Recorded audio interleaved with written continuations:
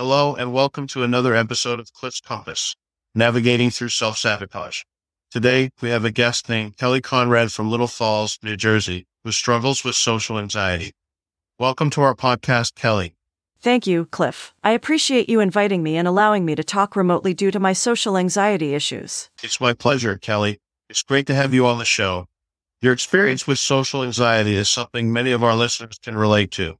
Have you considered professional support like therapy for managing social stress? I have thought about it, but it's intimidating. Every time I get up the courage, I back down. Have you sought professional help?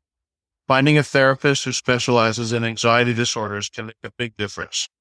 They can offer strategies explicitly tailored to your needs. Do you go out with your friends to social settings? Honestly, I tend to avoid them. It just feels overwhelming.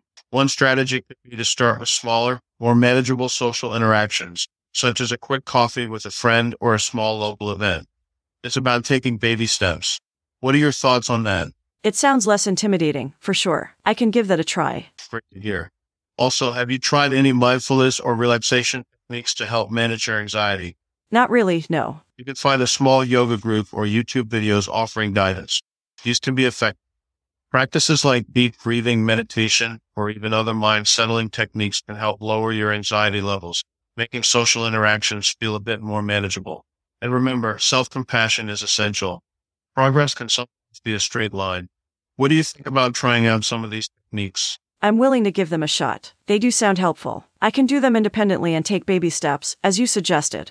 You can also try hobbies or interests where you meet like-minded individuals, which makes socializing feel more natural. Is there anything you're passionate about that you could share with others? I love reading and have thought about joining a book club at the library. That sounds like a fantastic idea. It's a great way to meet people you already have something in common. Kelly, thank you for sharing your experiences with us today. Your journey is an inspiration, and I'm confident our listeners have found your story incredibly relatable and encouraging. Keep taking those steps, no matter how small. They all count.